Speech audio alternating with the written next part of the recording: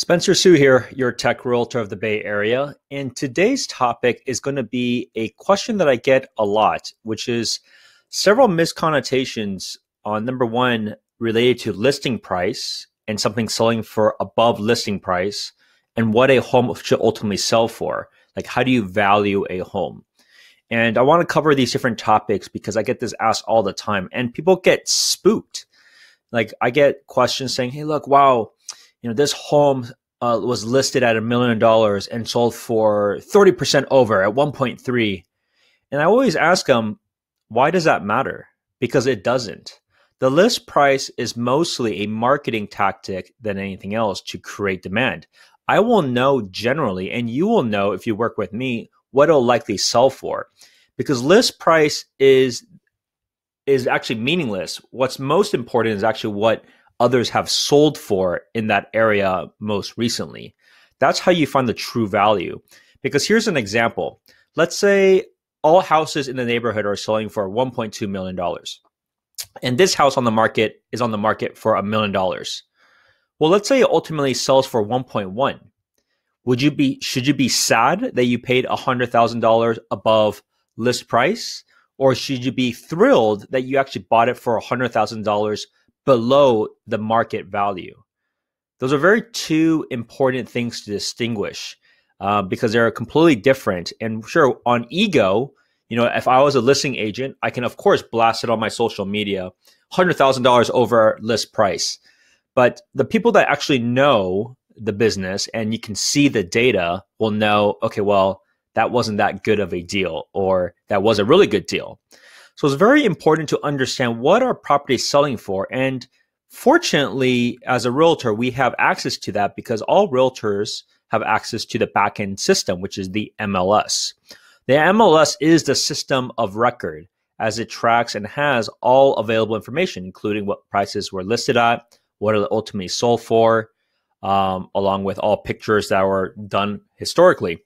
So you can always go into it. However, from a consumer perspective, like on sites like Zillow, you are able to see sold, but it's much more manual. For a reason, they don't allow you to easily extract that out. So that's something just to be aware of. And so I want to go through how I usually help all of my clients. This is a bare minimum, and this is one of the components of how you consider what your price is, and if you're paying above market or if it's at ask price. Now, one of the things that you also notice is it also depends on the trends. If the trend is going lower, you may be more inclined to go under the market rate. But if prices are still rising, then you have to be careful where you may have to be aggressive because the market is going upwards. So that's something to consider, and everything is case by case.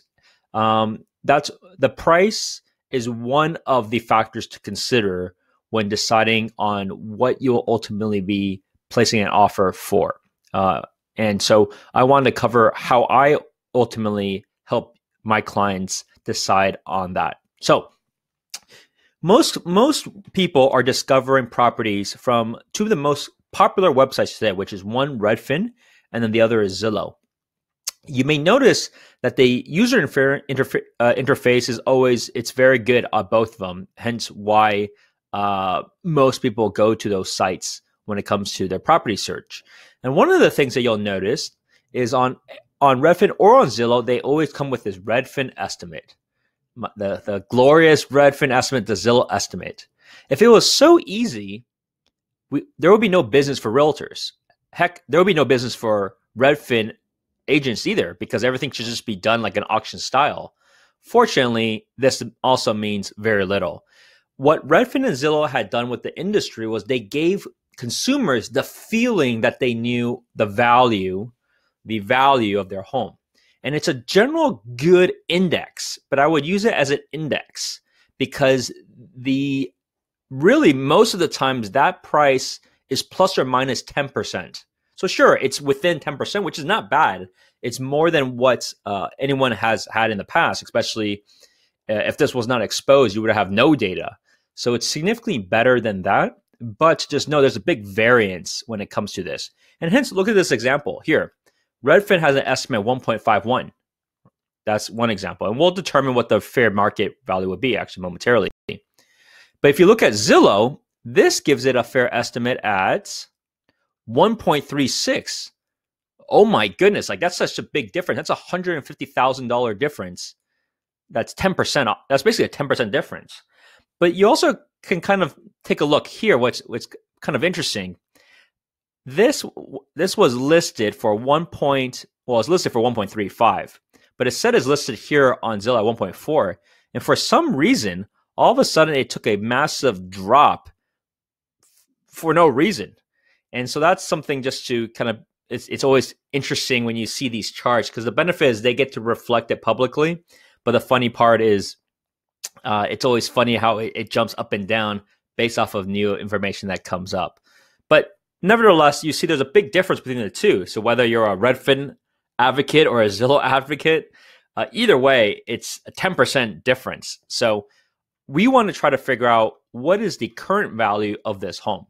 And so how do we do that? Number one, you always want to see notable things about the location of the property.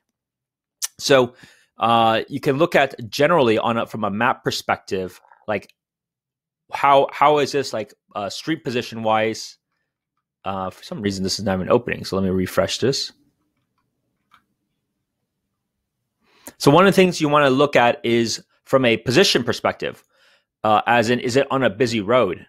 That's a very common theme that can negatively impact a price. Another thing, especially in Belmont, may be you can see on a Google map, like how is the drive to there? Is it very difficult? Is it a single lane once you go up the hills? Those are some of the factors to see, at least from the general street and the perimeter dynamics. The next thing you want to look at is the condition of the home. How I typically determine this is by kind of different levels. You have one which is fully remodeled. That's the best case scenario. Number two is it's clean, but it's in original. It could have an update, but it doesn't really need an update. And then the third is it's in really bad shape. It basically needs to be fully remodeled to even live in there. Those are the three main differences. And then you can then determine about the quality of the finishes and things like that. But that is much more minor versus these three categories. So you always want to look at pictures. You look at from the outside, manicured, looks nice, garden looks nice. Looks like a great property. Recessed lighting, nice hardwood floors. In this case, it's staged. Just scroll through. Okay. So you saw initially the pictures. They're very nice, but they showed these pictures first. And then as you go through, you see the kitchen. It's not a bad kitchen, but as you can see, maybe older cabinets, countertops. Countertops are actually kind of fair. Appliances are older. Look at the bedroom. Bedrooms are actually pretty nice. Bathroom, this is an older bathroom. I probably would guess maybe 90s. Yeah, maybe a 90s bathroom. Not bad. Still fully functional. This is interesting. It's a very bright pink. Lots of shelves. Nice open space, which is also very important. The other thing to keep in mind is the landscaping. Landscaping is not cheap. So if it's a nice landscape versus just a pile of dirt or just grass, that's also good to know. Lots of beautiful, very nice outdoor patio in the backyard. Nice covers. So that's about it. So this is a 3-bed, 1-bath. So you kind of have an idea from a pictures perspective. I would say it's pretty good condition. Kitchen is older, but fully functional. Bathroom is older, seems fully functional. So at least at this point, this exercise, we'll take a look at, okay, let's set it at 1.35. Based off of comparables, we haven't looked at competition. We have not looked at disclosures. We have not looked at also considering how much you as an individual wants to live in this area and this community. Those are 3 other ones that we're not going to cover today, but at least purely from a numbers perspective, let's see how this fares. So how do I determine that?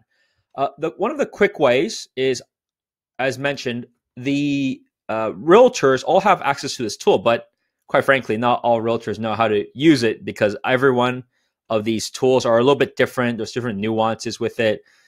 Some may not need to use it. It's really up to them For me, I always have a component of one side is data, so you can see for yourself how this fares with the market and if you're overpaying or underpaying. And then the other component is what more the feeling aspect, and that's your personal decision that you have to make. But from a numbers perspective, let's take a look. So what I always do is I highlight active, contingent, pending, sold, and then I will put the close of escrow. I normally like to do it 6 months. We can kind of see how it performed over the last 6 months. I always want to do some things that are very similar. So let's, in this case, let's just do a 3-bed, 1-bath. Of course, I can go into way more detail, but not needed for this example. I'll paste in here of the map search. Let's usually do it within half a mile. And so I'll move my little face here. So you can see there's actually not too many. There's only 3 properties. So this time, let's do something further. Let's do 1 mile. And even 1 mile is not a lot. So you can see this is a very, there's not too many options as a 3-bed, 1-bath in Belmont at all. So nevertheless, we'll take a look and see and see it. All right, so you'll see this is 1931 Alden. There's another one on the market that's 1190. And so that's something to take a look at. So what I normally do first, before looking at all the pictures, just like how I looked at the pictures of 1931 Alden, is I actually will take this all, I would export this out, hit export. And so it all comes actually in very easy Excel format. So what I do with this, because I just prefer Google Sheets, I copy it all, and I'll just paste it on. And then I'll make some adjustments. And this is what I do for every one of my clients. Oh, and I messed up. Sorry. There's one thing that should have been done. This doesn't translate well, which is the price. It was still in there. Hashtags. Okay, this solves that. So what I like to do is I always like to highlight the property that we're in question. I always incorporate a price per square foot. So I'll simply take the price, divide by the total square footage, and you have a price per square foot. And then I will also, you also want to look at the different cities. What I didn't filter, which I normally should have, is filter it also by cities. If you want a deeper dive, you can compare neighboring cities if there's some things that are of similar characteristics. But in my case, let's just keep it consistent. So let's delete all the cities that are not Belmont. And then at the end, I'll just write agent notes. And that's my personal feedback. So you can then kind of compare it all. Now, the first one, as mentioned, we'll write original kitchen, nice yard, clean house. So as mentioned, it's kind of in the middle, if not kind of in between the middle and the high quality. So we'll look at the next one. So let's look at the next one. It's 830 Laurel. So we're going to go through the pictures, and you can also go through the pictures separately. So you look at 830 Laurel. All right, so this was sold and closed at February 28th. So not too long ago, 2 months ago. You can see the house itself. It's a little bit slanted on the hill, so it's a little bit harder to get into, not as flat as the one that we saw previously. Here you can see the condition of the house. Very nice house. Nice flooring, hardwood. Kitchen is actually, it's nicer. So it's always good to have a comparison of theirs versus yours that you're looking at. So nicer kitchen. Appliances, I would say similar grade. Look at all these pictures. Bathroom is a little old, but it seems a little newer. Nice patio. So I would say it's pretty good condition. Slightly better. So it's something to note. So I would say good condition. Slightly better. So that way you can at least have a benchmark of that one versus this. The other quick thing that you want to note is the position of it. So you can see from the map, like where is it? Is it on a busy road? Not so much. I mean, Laurel in this case is not. Of course, you're going to be taking a look at it in person, so you can determine that yourself. But it's not that busy of a road, so it's it's not a negative impact there. So at least now you have your first one. So you go on to the next one. So you look at this one. From the outside, it looks beautiful. It looks actually new roof, nicely painted on the outside. Oh, inside, it's absolutely gorgeous. I mean, this is nice. Nice kitchen. This is very nice. These bathrooms updated. You don't have to really see much. Has a separate loft. This is a nice house. So I would say, if we move on to the next one, very nice condition. All right, then you move on to the next one. The next one, looking on the outside, looks pretty good. Same thing. Much more modern, much more updated. Good bathrooms. They didn't do anything with their yard, but that's okay. It's all flat. So this is very good condition as well. And we'll skip the last one, but at least you get the idea of the different steps that are needed. And so why is the price per square foot important? So generally, as you get through to a bigger house, your price per square foot drops. It just doesn't scale as much. So if it's a 2,000 square foot, it's not very likely for it to be anywhere close to $1,000 per square foot because it's that much larger. Because the other component is now you're at a very high absolute dollar figure that has a big component to it. But let's take a look. So let's compare it. All right, so these have all sold fairly recently. This is the most recent, Laurel. So I'll just I usually mark it as orange. Some of the ones that I want to look at more closely. So you can see this one is a smaller house. Condition is slightly better and sold for $1,219. If we look at this next one, 1130 Academy Avenue, sold for $1.675. So it's about $1,120 per square foot. And it's a very nice condition house. So you want to kind of position the value of your home, if this is good condition, likely somewhere, because it's going to be a little bit, the price per square foot would drop from this. I actually think if you compare these two, because it's bigger and the condition is not as nice, you can plot it as fair value. Let's say it's at 1,100. So what does that mean in terms of absolute price? 1.38. I think a little under $100 per square, a little over $100 per square foot more for something that's slightly bigger, a little bit older kitchen, but that's not that much different. Is pretty reasonable. So the price that they're asking at right now is pretty fair. I mean, it could. Don't be surprised if it goes up a little bit more, as you can see, but it's not outrageous for what they're asking. The important part, though, it's also not what the Redfin estimate was at 1.5, because if it was 1.5, it was 1.51, then it would have been asking for $1,200 per square foot. So the only way that I can get to $1,200 per square foot is one, very competitive. So the question is has the market been driven up that much in 2 months? So the other criteria that we always use is we'll take a look at stats. So within stats, we have an option to be able to see how has the market been trending. So let's look at sales prices over time. And here you can see, I would say the February level is about the same as the April level in the city. So what I always do is I always give my clients a screenshot of this, put it on the chart so you can see. So if you feel the market and if you look at the data, it's about the same as it was in in February, then you can pretty much assume that there's no increase or decrease.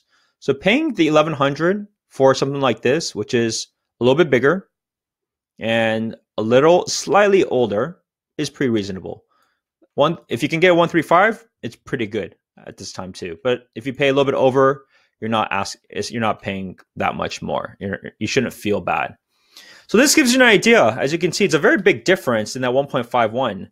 And if you believe that, then Yeah, you could have gone without a realtor and paid over $130,000 more when the market doesn't really support that if you actually are able to drill down into the property.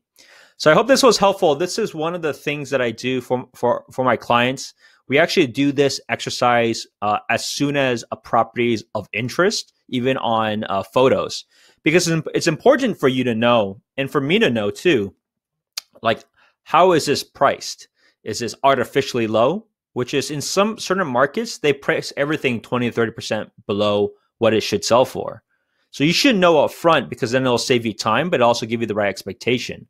You should also not be disappointed if it's sold for 20% above ask. Because remember, like I said, it does not matter. You'll know by what has sold and then compare that with this information. So I hope this was helpful. Feel free to reach out to me at any time if you have any questions about anything about the market. Happy to be a resource anytime. This is a weekly video tips that I have. I'll have weekly market updates on Fridays. You can tune in on my Facebook Live. All details will be below. And I'll see you at the next one. Bye-bye.